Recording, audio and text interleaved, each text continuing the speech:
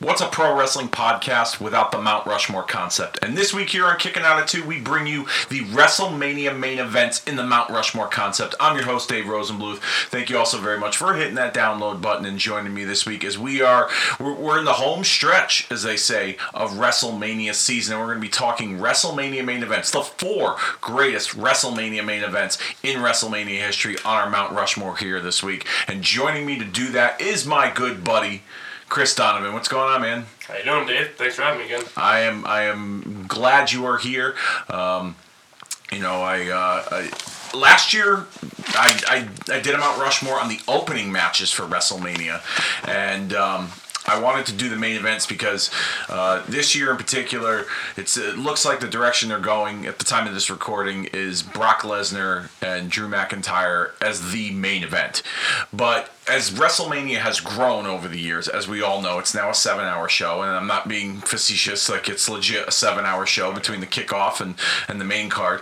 There are a lot of matches that you can make an argument that could be the main event of WrestleMania over the years, especially the last 5 or 6 years, even longer than that, I guess you could say. Are there any instances in years past where you remember like a certain headline match that didn't main event the card that could have main evented WrestleMania that you thought should have been the match that closed out the show? I mean, wasn't the God, I'm blanking right now, but obviously last year with the triple threat women's match, all the other title matches, there were a ton on the card that could have been the last one. Obviously, they gave the nod to the women for the first time ever, which obviously I think was the right call. Yeah. So, I mean, Kofi, Daniel Bryan, you can make an argument. Yeah, even Rollins and Brock, as short as that was, you could kind of make an argument there. Yep. Anything with Brock would be a main event in any other show, basically. So is there anything that like sticks out to you that like you were like, damn, that should have been the main event instead of what they gave us? From last year, I mean, I'd probably say Kofi and Daniel Bryan, just because of Kofi Mania sweeping everything that was the main storyline on all the shows last year. So yeah, no, that. I mean, in hindsight, you look back at it and they did the right thing. Yeah, no, they did the right thing with the girls. Absolutely. I mean, it really set the precedent for how they presented the girls moving forward on the shows. But like you said, at the same time, with the whole Kofi Mania thing kind of sweeping the WWE universe, as they like to say, you could have made a strong case like that they closed out WrestleMania, with New Day celebrating and the pyro and everything else. But I mean, for me, there's probably a couple of years. One in particular that, like, actually, there's a few. I mean, you could make an argument that, like, Hogan and Rock in WrestleMania 18 should have closed out instead of Triple H and Jericho. I'm not gonna lie, I forgot about that one. I remember hearing a story that Jericho went to Vince and wanted Hogan and Rock to go on last because he knew it was going to be so good that, like, he didn't want to follow it. And Hunter was the one that went to Vince and said, no, it's the title. The title should go on last. It's important. And they kind of had, some professional disagreement there. Yeah, and Triple H won out. And Triple H won out. Yeah, exactly. So that was when you were banging the boss's daughter. Yeah. And then, what was the other one that I thought that should have main evented? Oh, Shawn and Undertaker in Houston and at 25. The first one, yes. The first one. I was thinking that one. I was making sure it wasn't the last one, and then I looked down at my notes and realized it was not the last one. Spoiler alert. Yeah. That I felt definitely should have been the main event. I thought that was going to be the main event going into the pay-per-view. Yes.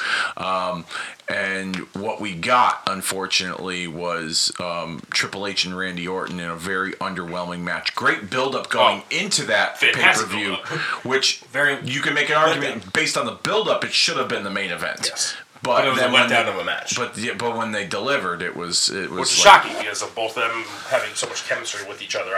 I was surprised that match was. I think that plays a role into it, and I also think too, like the crowd was so drained from Shawn and Taker that it was hard to come back from that. Anyhow, long story short, those are just a few that come to mind when I think of headline matches that should have been the main event. And what do you guys think should be the main event? What do you guys think should have been the main event of WrestleMania of years past? What's your Mount Rushmore? drop us a note in the threads, a comments, or on our Facebook page, facebook.com/kickingout2. You can send us a tweet. Our Twitter is @kickingout2, KICKNOUT and the number 2. Give us your four greatest WrestleMania main events that deserve to be etched in stone on the Mount Rushmore of WrestleMania main events in history. Do it over there on our social media right now. All right. I'm going to let you do the honors, and I'm going to let you go first with your first. Do we want to go with honorable mentions, or do we want to go? Oh, that's right. That's right. I forgot about that because we talked about that before. All right, yeah, go ahead. Give me some of the matches that didn't make your cut. So I have 2 main ones. I have 6 matches that I was wrestling with, pun intended. Going with what should be on my Mount Rushmore. And so number 6, I'm gonna go with obviously top 4, the actual Mount Rushmore. So number 6 was last year's main event. Wow. The women's match. Okay. It set, like you said, it set such a huge precedent for what's going to come in the future of women's wrestling. And with the name power of Ronda Rousey, of Becky Lynch, of Charlotte Flair, I just think that, like, I agree they made the right call with that main event.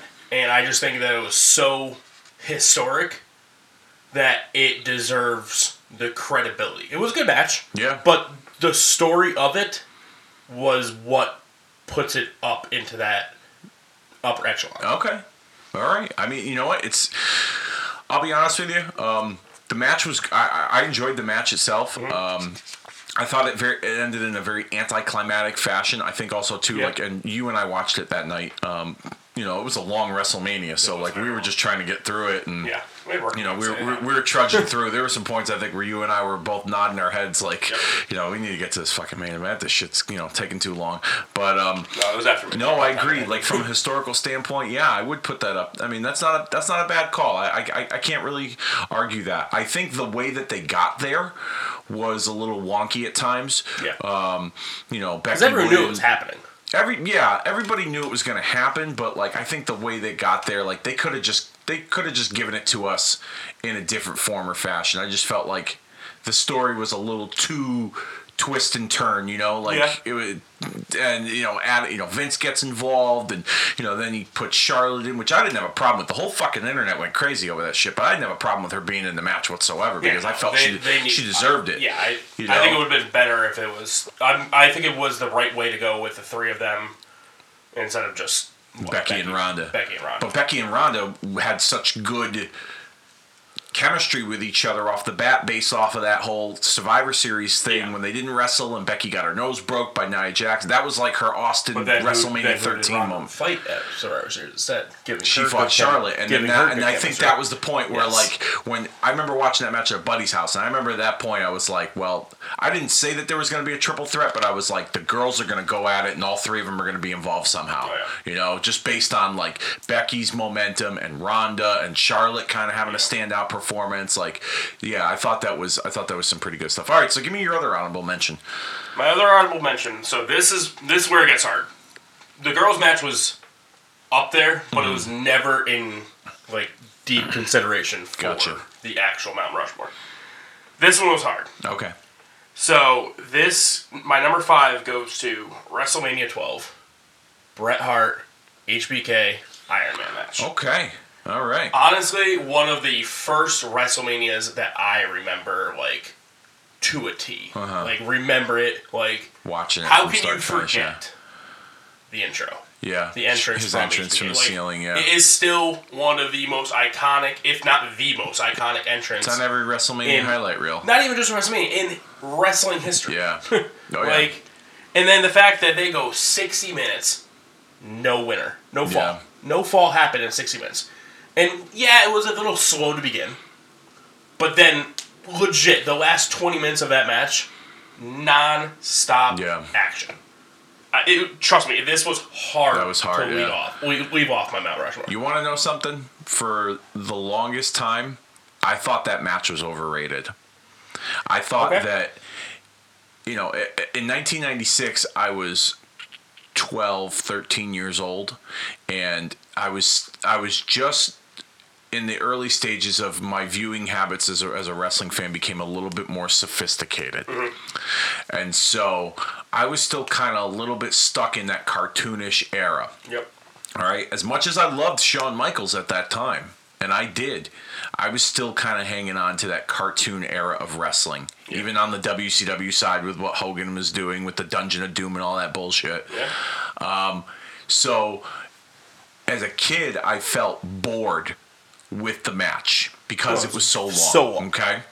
And for the longest time, people would say, "Oh, that's the greatest WrestleMania match of all time," and I would argue it based on the fact that like it was just very boring. It was very slow. Like it didn't like resemble what I felt the standard was for a WrestleMania main event until. Who was I talking? I was having a conversation with someone. I think it was on social media, and we were kind of talking about the Bret Shawn match from that WrestleMania, and I decided I'll go back and I will watch that match in its entirety from start to finish and try to understand it better. Mm-hmm. And like you said, at times it was a little slow, but that last 20 minutes. Mm-hmm. That was it was a lot of action, and I felt like going back and looking at it, I can see why a lot of people feel like that's one of the greatest matches of all time because it told a great story from start to finish. It took you a while to get there, but I found a new appreciation for that match. People look at me and like, when I've had conversations with other fans and they ask me who's one of your favorites, and I say Shawn Michaels, and they talk about the Iron Man match, and I used to be like, I fucking hate that match, and they'd be like, how do you hate the Iron Man match if you're a Shawn Michaels fan? You know what I mean? Like that's one of his on the top of the list. So I was just last year I sat and I watched it and I found, like I said, a new appreciation for the match, and I was like, okay, like I can buy into why people like this match so much. And it definitely helps in my regard because HBK has always been one of my, if not my favorite wrestlers of all time, definitely top 3. Mm-hmm. And like a couple years ago, probably 8 years ago, I read that Bret Hart book. Oh yes, that was it didn't sour my taste of Shawn Michaels, but it definitely had a little damper on it. And then I started to love Bret Hart that much more. Uh-huh. And then, all right, I love HBK, I love Bret Hart. Gotta love that match. Yeah, that match. That was their match, obviously, not besides the screw job. Yeah. No, that's the match they're most remembered for, whether it was good or not, was obviously the screw job. Mm-hmm. But I think, the match that you can put their body of work, up against. That's the match there. So, all right, no, that's good. All right, so you have any honorable mentions? There, you know what? There was a couple that I toyed with putting on the list. I toyed with putting Hogan and Warrior from WrestleMania 6 on the list. I toyed with putting Hogan and Savage on the list. I toyed with putting.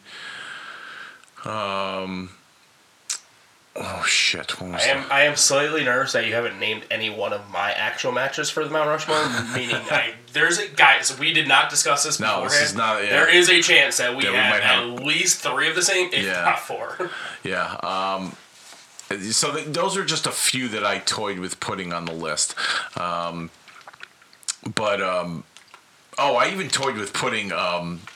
This is a match that you might not think would have made my list, but I toyed with putting Shawn Michaels and John Cena from WrestleMania 23 on that list only because that was my first WrestleMania I ever attended. Understandable. So I was like, and it was a really fun match. It was a great match.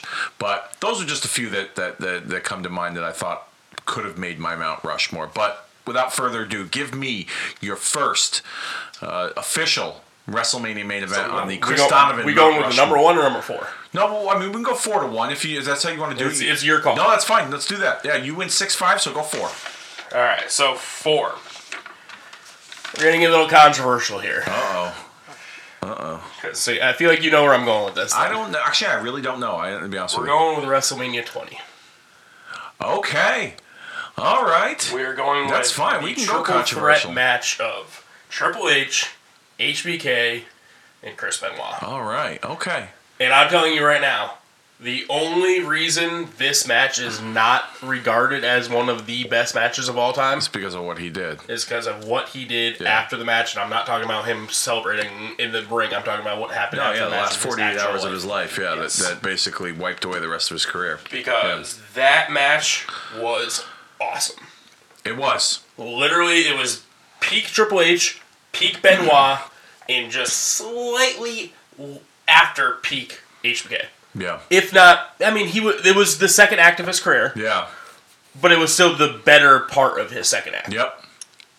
And it was just like the match just literally never stopped. Yeah, it was nonstop. It was a great match. Whether all three of them were going after each other, two would go and one would be down. Yeah, it was that match was honestly, like I said, the only reason it doesn't get the high regard is because of how Benoit ended his life and others. Yeah. So, yeah, that match, I absolutely love that match. And again, like I'm saying, like when I said earlier that WrestleMania 12 was when I was like, that was the first WrestleMania that I really remember. This was the first main event where I was like edge of my seat, jaw dropping, like invested. Like that was a great match. Yeah, I had people over to watch that WrestleMania when I was young, and everyone was rooting for Benoit because people wanted to see, the At underdog. the time, Benoit was he was the internet darling before the internet. Yeah, he was he was before Daniel Bryan was, and then CM Punk and the likes of those guys. Like Absolutely. he was the guy that people He was on the a internet. technician. Yeah, and I wanted to see him win, and I thought it was a great match. And now let me ask you, since the unfortunate incidents from the last 48 hours of Benoit's life, had you ever watched that match after that incident? Yes. And what did you feel about it watching it, after knowing what he did after? I feel like I couldn't I was happy the first watching it live. I was pumped that he won. Yeah. Even a year after, I was so that's awesome that he finally got that. Yeah. Now it's I can still appreciate the fact of how great of a match it was, but I'm not happy about the win as much.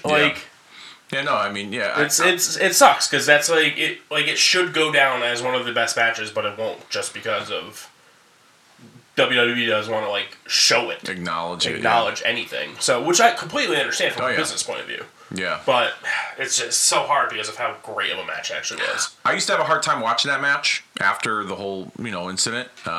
To the point where I wouldn't watch it at all.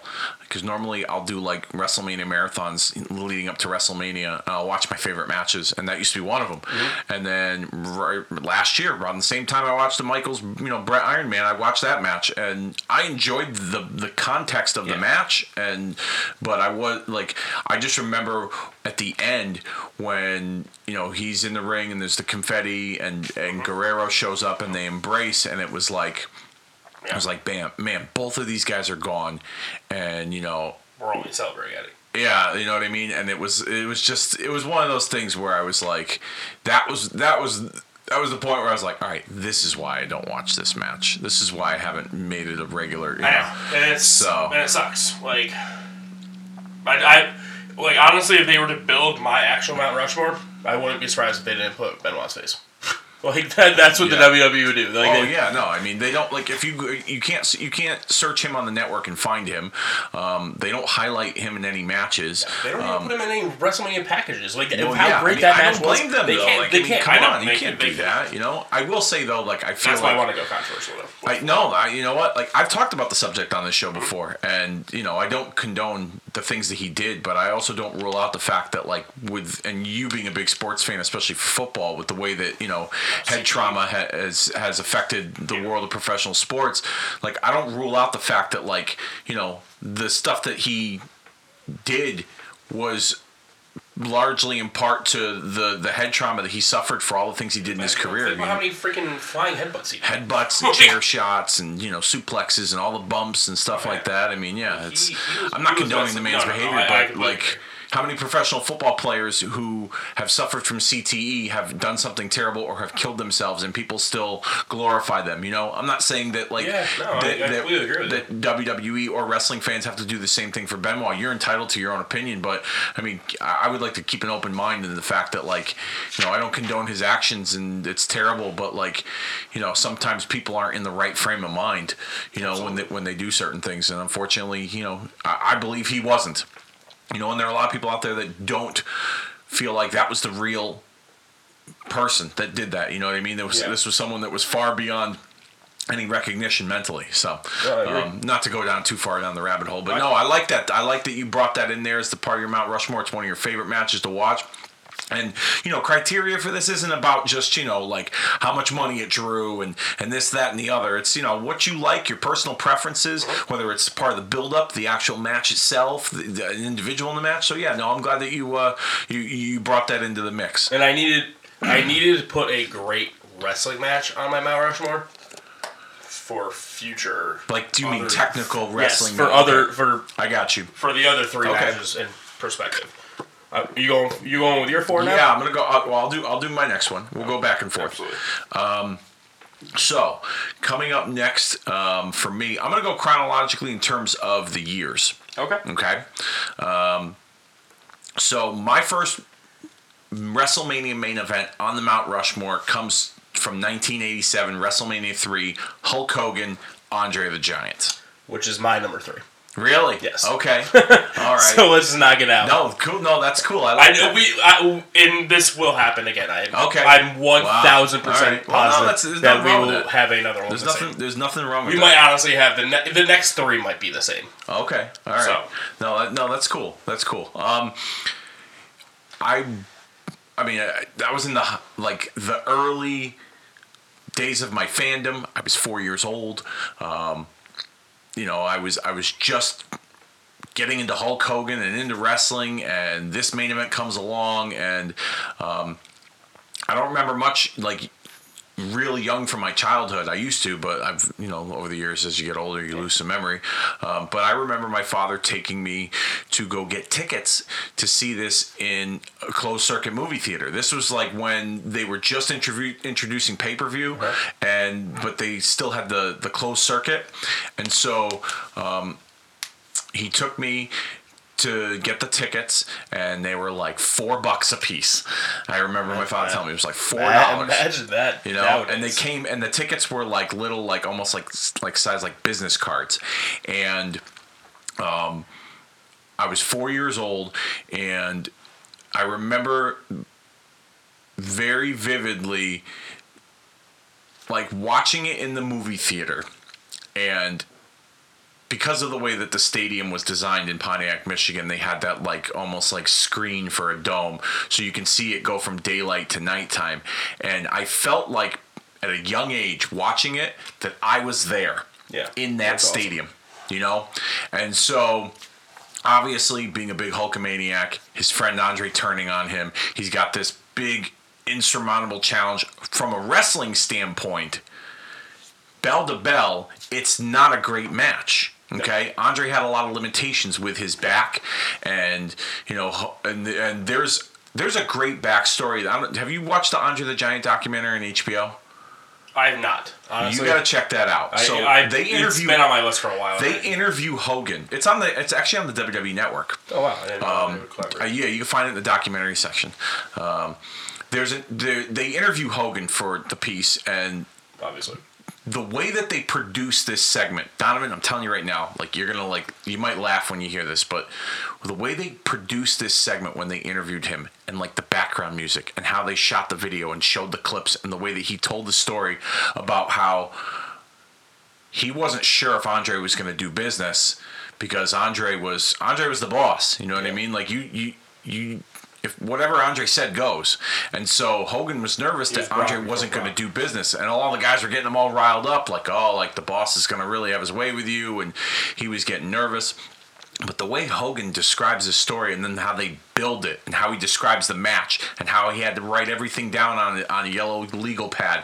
And there was a moment when Hogan talks about how he slammed Andre, and like the music hit this crescendo, and I started to cry. There you go. I'm not kidding you. I started to cry when I watched it, and I was like, oh my God. And it like brought me back to my childhood. Yep. Like when I watched this with my father, and I was just, I was like overtaken by emotion. I didn't expect to get emotional over that. And so it's a testament to how important the match was in wrestling history, because if they didn't sell out that stadium and Hogan didn't win, wrestling might be not where it is. Yeah, not where it is, or cease to exist. And honestly, that's why it made my list, because of the significance of it. The impact it had on the industry. I will say this, and this is something that you don't admit to about as a wrestling fan. It took me way longer than I'm willing to admit to realize that this wasn't WrestleMania 1. Because this is where wrestling started. Like, the fact that there were 2 WrestleManias before this, like, they might as well not have even existed. Because, that's a good point. Wrestling started when Hogan slammed Andre. That's where it really, took off. Literally, I'm not even kidding you. I will tell you, it was into my 20s. That's a great way when I realized that wasn't WrestleMania 1. That's a great way of looking at it. I like that. Like, that's like how important it was. Like, obviously, like, you can look back at it was what, Mr. T, Hogan, Piper, and Orndorff. Yeah. Like, cool. Like, that wasn't wrestling. Wrestling started Hogan. You know what, man? I like that. And that's why it made my list. And the only reason it's not higher than 3 was because, like you said, it was not a great match. It might not even have been a good match. Yeah. Like you said, Andre was very limited. Yeah. I think what everybody wanted to see was, we got the great build-up. Andre, turning on Hogan, very dominant leading into it.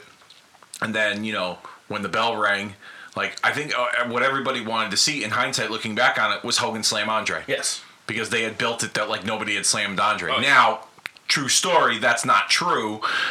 Andre had been slammed a bunch of times before that when he wrestled in Japan, and things like Brody slammed him, Stan Hansen, I think, I forget who else, but other guys have afterwards. Like, didn't Big John Studd slam him? I think Big John Studd might have slammed him a couple of times, but yeah, I mean, everybody wanted to see Hogan slam him. I think that was what the big point was. To me, I feel like if Hogan went out there and the bell rang and he slammed Andre and gave him the big boot in the leg, people still would have been satisfied with it. But they did have to have some context to the story of showing Andre's dominance despite his limitations because of his back injury. Yeah. 100% agree. But no, I like that. I like that analogy that wrestling's really, because if you think about it, wrestling really popped off after that. In the WrestleMania packages, how often do you even see, like, you might see, like, a Mr. T, like, picture? Yeah. But, like, they don't really show really much. Goes back to Hogan and Andre. I don't even know what the main event was in WrestleMania 2. Hogan and Bundy in a cage. And that was when they did the WrestleMania 3 locations, yeah. Yeah, like... No, that's a good way of looking at it. Wrestling I like that. Started at WrestleMania 3. I like that. No, man, I like that a lot. I can get behind that. I can definitely get behind that. Yeah. So we're going to your 3 now, because we already did my 3. Yeah, this was my 3. Okay, that was your 3. I want to see if there's a gap between it, or if we're just getting, if your 3 will be my 2. Okay. All right. So there's a long gap. There's a long gap. Great. Between WrestleMania 3 and this next main event, which is probably my number 2. 1998. Steve Austin, Shawn Michaels, WrestleMania 14. It is not my number 2. Good. Really? Okay. So my number 2 might be your number. Okay. There's a chance. Steve Austin, Shawn Michaels, WrestleMania 14, Mike Tyson, the Special Enforcer. Okay. This was the equivalent of, like we just talked about. Wrestling kind of really took off after Hogan and Andre at WrestleMania 3, but, it hit a lull. And that lull kind of came before Austin and Michaels. Austin was really on the rise. Michaels was kind of on the way down. You had Mike Tyson into the mix. Bing, bang, boom. It's like a combustible element. They were changing up the way the programming was.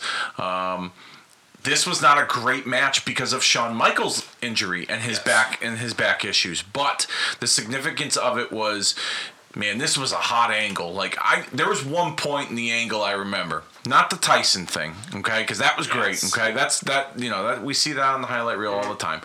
But I remember there was an episode of Raw where Michaels and Hunter came out and they were dressed up like Uncle Sam, and they had red, white, and blue balloons and confetti coming down from the ceiling and talking about how they wanted to see Austin and Tyson, and it was Michaels' kind of like chicken shit heel way of trying to get out of the match with Austin.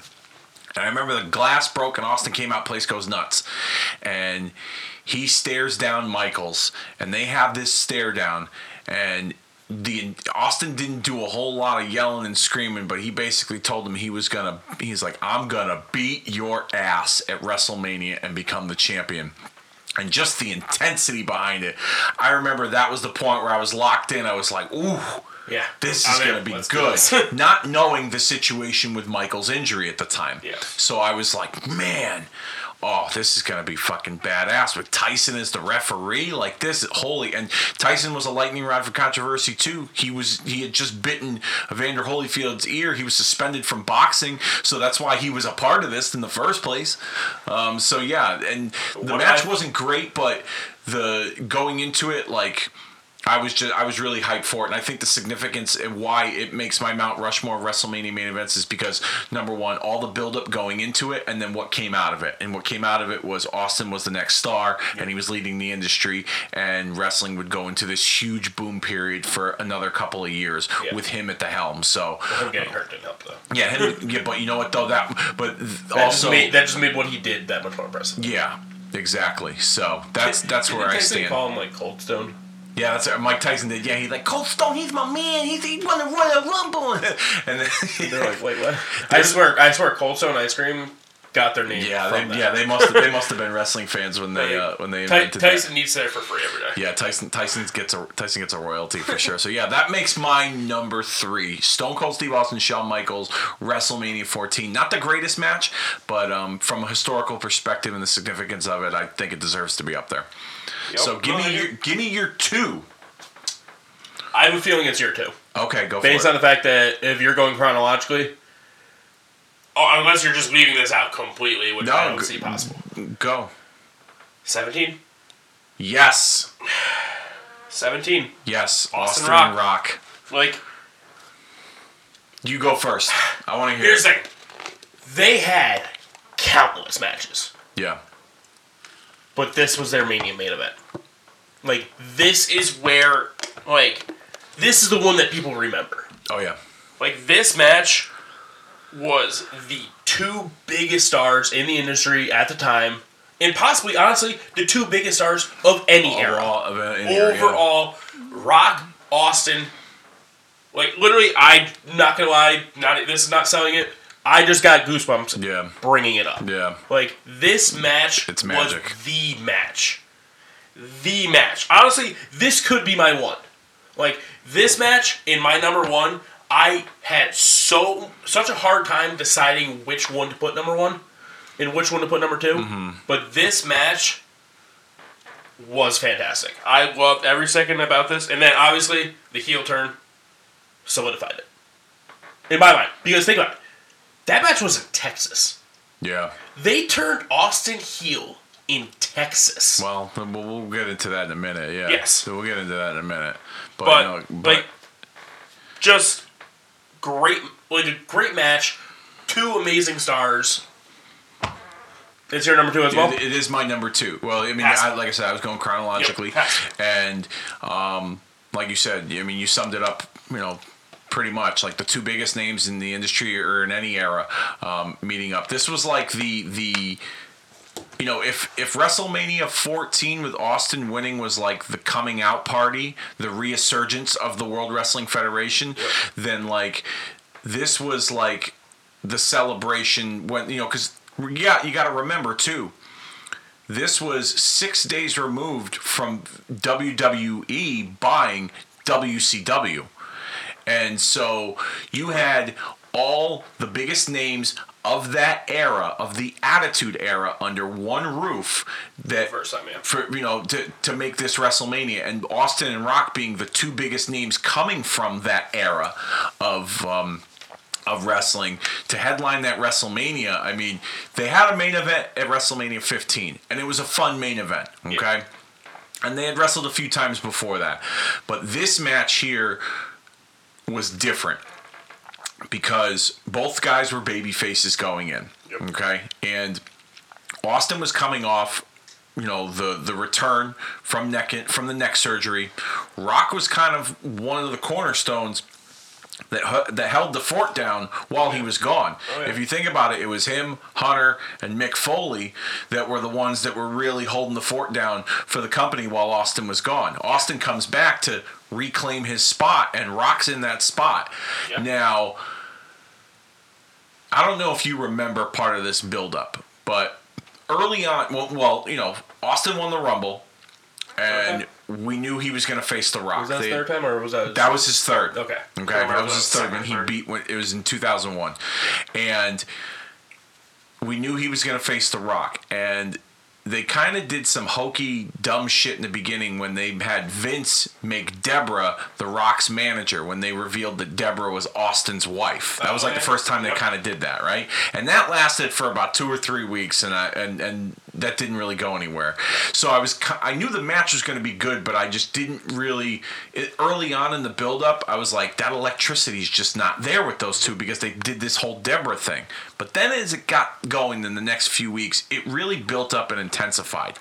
And I'll never forget, this is one of my favorite interviews of all time. It was on an episode of SmackDown. Jim Ross did a pre-tape sit-down interview in the locker room with both Austin and Rock next to him, next to him on each side. And what sold it for me was when Austin looked at Rock and said, "Rock, I need to beat you. I need to beat you more than ever." Like, it was like it consumed him. You could feel that in his voice as it came through the screen that he was like, "I need to beat you, Rock. I need to beat you more than I need to beat you." Yeah. You'd already done it once before, but now you need to beat him. I was like, whew. There was just such an intensity. I was like, holy cow. And that was the first WrestleMania since WrestleMania 8 that they ran a dome. Yep. And so that was a big deal too. The success of the company, they ran a dome, they sold it out. Like, it was a huge deal.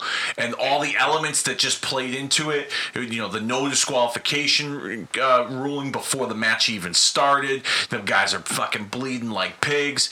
And I just loved every minute about this match, the intensity of it. It summed up in one match what the Attitude Era was all about, and it was just like intensity and like it was. I can't describe it anymore how good of a match and a main event it was. Now, in regards to the heel turn, I don't have a problem with it because I thought that Austin needed to change things up a bit. Yes. I think he did. And I think with Vince getting involved, and then you go back and you look at the pieces and you're like, oh shit, that's why this happened. Oh, all right, that's why this happened. That's why he brought Deborah into the mix. Yeah, okay? That's why he brought Deborah in the mix, to give the false sense of security to The Rock. That's why Vince allowed Austin to be in the Rumble, even though he fucking hates him. He put him in the Royal Rumble match. He protected his title shot when he wrestled Triple H the pay-per-view before. Okay, now this makes sense. And I was like, damn, this is good. But the one problem with that is it happened in Texas. Yes. If you go back and you watch that, fans were pissed. Not necessarily. No, they inside they were. But on the front, when you look at it, they were still cheering him. Oh yeah. Okay. That when he nailed him with those like, he didn't finish him with the stunner. He whacked him with the chair about 20 times, and the people were still going crazy for it. When he won, they went nuts. Yeah. When they shook hands, when they did the infamous handshake at the end, I think that's when fans became numb to it. They didn't know what to think. Yeah. But at the same time, they were happy that their boy, their hero, the home state guy, won the match and became the champion. I thought it was a great way to end it. People say that, like, oh, that was the worst thing to do. But I thought it was a good way to freshen up the Austin character and kind of set us into a new era because they had bought WCW and they were the only game in town. So I felt like they needed to freshen things up a little bit. And I really didn't have a problem with it. Hindsight being 2020, yeah, maybe they didn't need to do that, but I liked it. I thought it was a great way to end WrestleMania and kind of add that shock value to it. Agreed. So we are at number 1. Yeah. Now you're pretty confident that we got the same number 1 here. Based on the fact that you have nothing left to put on your Mount Rushmore, if you don't have this on there and you don't have my one, that I feel like that's an upset. Okay. And it goes in your chronological order too. So. All right, I want to hear it. Who do you got? 26. Really? Yes. It's not on my Mount Rushmore. Wow. It is not on my Mount Rushmore. Everything about this match. This is Taker. This is HBK 2. This is the rematch from WrestleMania 25, which I will also say was a great match, but it was not a main event.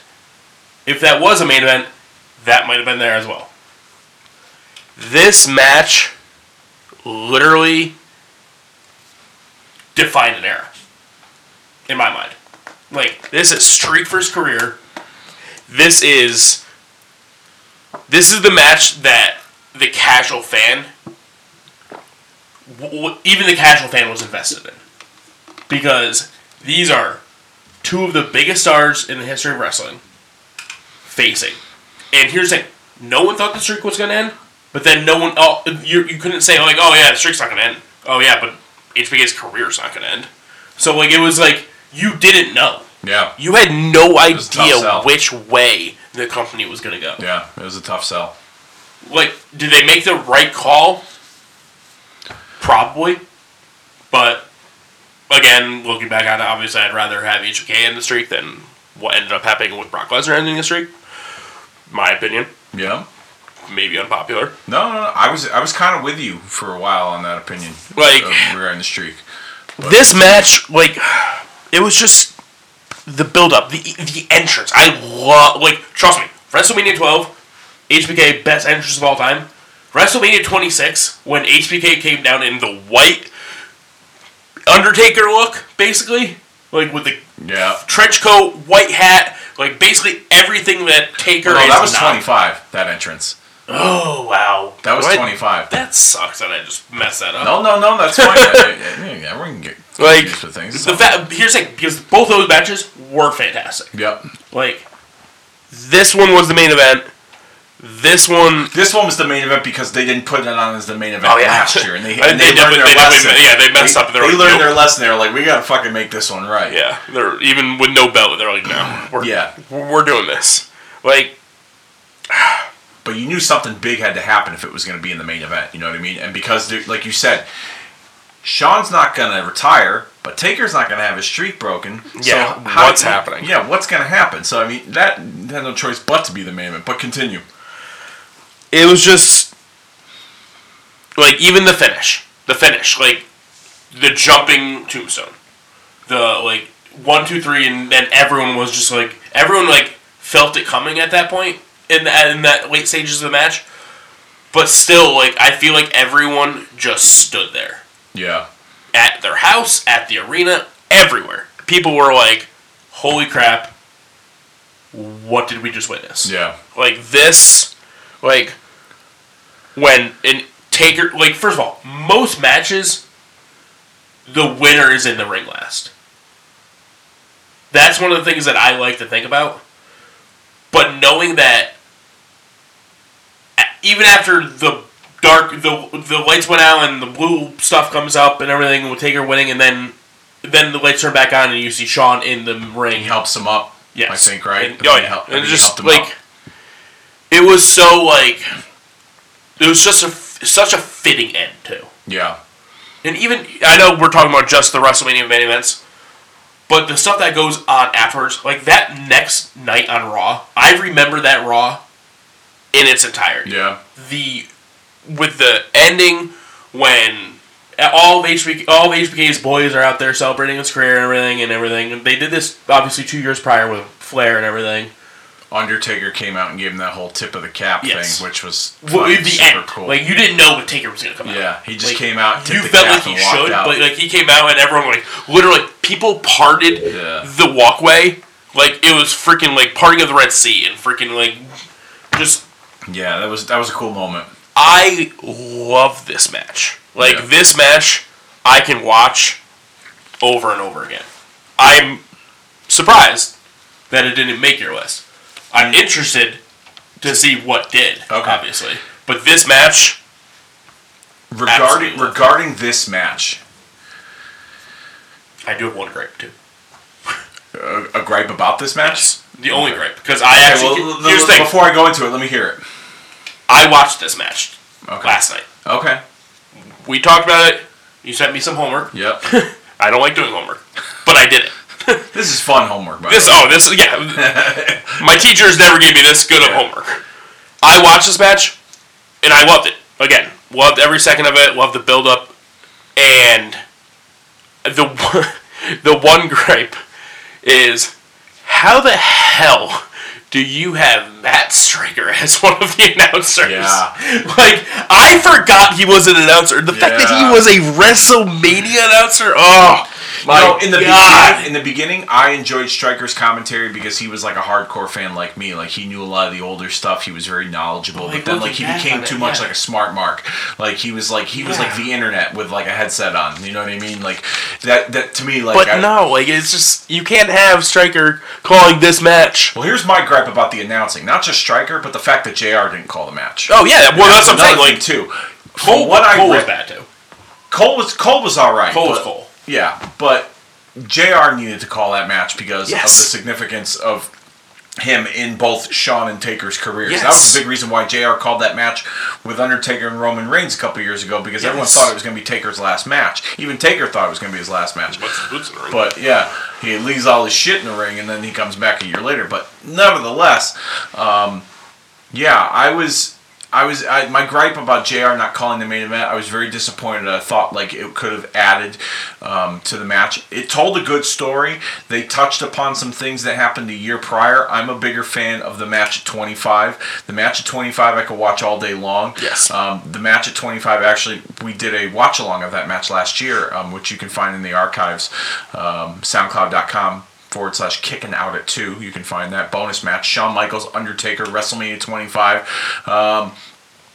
But this match here, it was probably the most anticipated WrestleMania rematch of all time. 100%. Because of the bar they set very high. And this is a match that almost didn't happen based on the fact that after the match at 25, Shawn Michaels was going to quietly walk away. Yes. And he felt like he had the perfect match. That was it. Like that's there's nothing else he could accomplish. He had done everything. But they kind of talked him into sticking around and doing one more. And I honestly, like as much as I read about a lot of the rumors online and I try to do my research and things like that, I really wasn't. I didn't think that he was gonna lose and that this was gonna be it for him. I pictured Shawn Michaels' retirement match taking place the next year with Hunter. Yes. I pictured the two best friends going at it and Hunter being the one to kind of put him down. But I'm glad it went the way it went with Undertaker. I am too. And I don't have a problem with that. I don't like the fact he came back for that Saudi Arabia show last year. That was fucking awful. Or a year and a half ago, whenever that was. But... and he wasn't awful in the match, but just the fact that like everything else was awful about that match, and he didn't even look like. I mean, I don't know. He just. I'm not a fan of it. Don't watch that match. If any of you have any desire to watch Shawn, I'm not gonna lie. I don't think I've ever watched it. I did. I was disappointed because for the longest time, Shawn Michaels really stuck to his guns and was like, "I'm not retiring." In wrestling, they say, "Oh, you never really retire." Ric Flair's done it a bunch of times. Terry Funk, Mick Foley. A lot of names. Hogan. A lot of guys have done the whole, I'm retiring, but then they come back for one more match. Obviously a big payday. This was obviously a money grab. Oh, yeah. 100%. For Shawn. And that's fine. Like, I'm who am I to say you shouldn't go out and make money? But for the longest time, he was all about, like, no way, I'm not doing this. Like, I'm not coming back for this. They threw him better scenarios than this that he turned down. But he came back for this shit. Yeah. I was just like, are you serious? But yeah, no, that's a good choice. I like that. I mean, it's a good match, but I prefer 25 better. 100%. I prefer 25 better. All right, so you were surprised this match didn't make my Mount Rushmore. Here's what did. I think I know what it is, but I'm gonna let you know what, I'll let you guess. What is the last match on my Mount Rushmore? Is it the Daniel Bryan match? No. Okay. No, it is I didn't know if it was like Daniel Bryan winning, which was great, but yeah, and I was there for that. No, but this match I was there for, and it felt like this match reminded me of the way that the match was built and structured for Hogan and Andre. And I'm talking about Rock, Cena, WrestleMania in Miami in 2012. I was at that show. It was unbelievable. First of all, being able to see The Rock come back, never thinking he'd wrestle again. We're talking about the first one, right? The first one. Thank you. Yes, the first one in Miami. I was at both of them. I just remember... Well, here let me go back a little bit. Okay?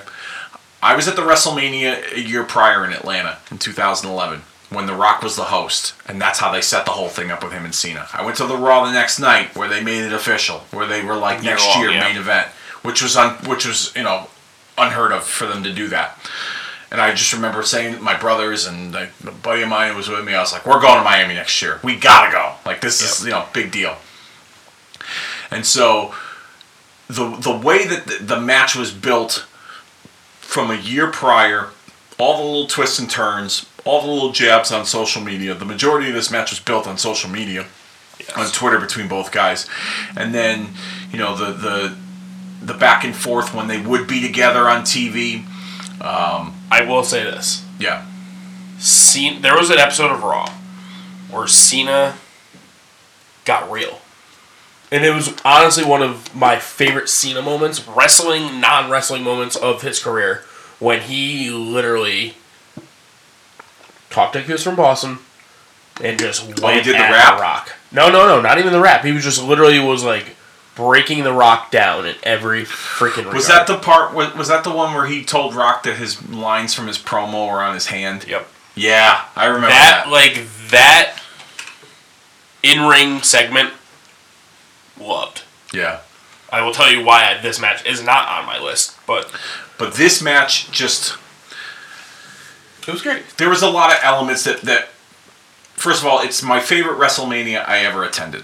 Uh-huh. Okay? It's that and WrestleMania 30 in New Orleans are like my two favorite WrestleManias I've ever been to. Even though I have a soft spot for the first one I ever went to, but these two, just the weekend, like here in Miami, it's gorgeous. It was like 85 degrees, like perfect. It wasn't humid. Like we had a nice hotel, pool at the hotel. You know, the atmosphere was unbelievable. Like you could feel it. Like most cities that get WrestleMania, like WrestleMania takes over. You know what I mean? And you felt it in Miami. Rock being the hometown guy, and Cena kind of being the full-time guy that the fans didn't appreciate. Fans came out in droves to see The Rock return because it was his hometown, but there was a strong John Cena fan base there as well. And I remember, as much as I love The Rock, and he's in my top 5 of all-time favorites, I was rooting for John Cena because Cena had made some really good points about like The Rock and his level of commitment to wrestling and all the little jabs they took at each other. Oh, yeah. And then when they honestly did not like each other. Yeah, for a long time. I don't know if they do now. They have a better relationship, a much better relationship after working with each other. But in the beginning, no, they didn't like each other. They did not at all.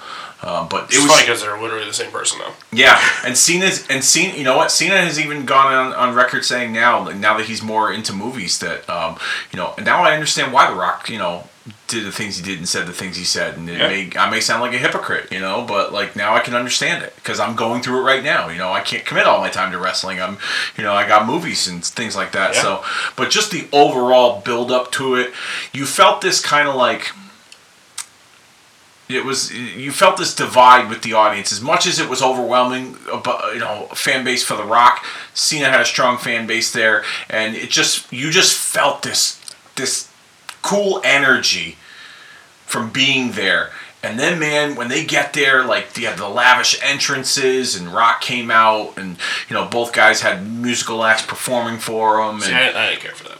I mean, that was all right, but, like, just the whole spectacle. No, yeah, I agree. And I don't know, like, I remember getting off the plane in Miami. My brother got there a few days before me, and he was coming to pick me up. And I remember getting off the plane, and there was that iconic poster that you see, with WrestleMania 28 of Cena and The Rock, and it says once in a lifetime. And I was like, man, like, I'm fucking here. Like, this is going to be so cool. And it was such a cool weekend, such a cool moment to be able to see that. I remember throughout the match, the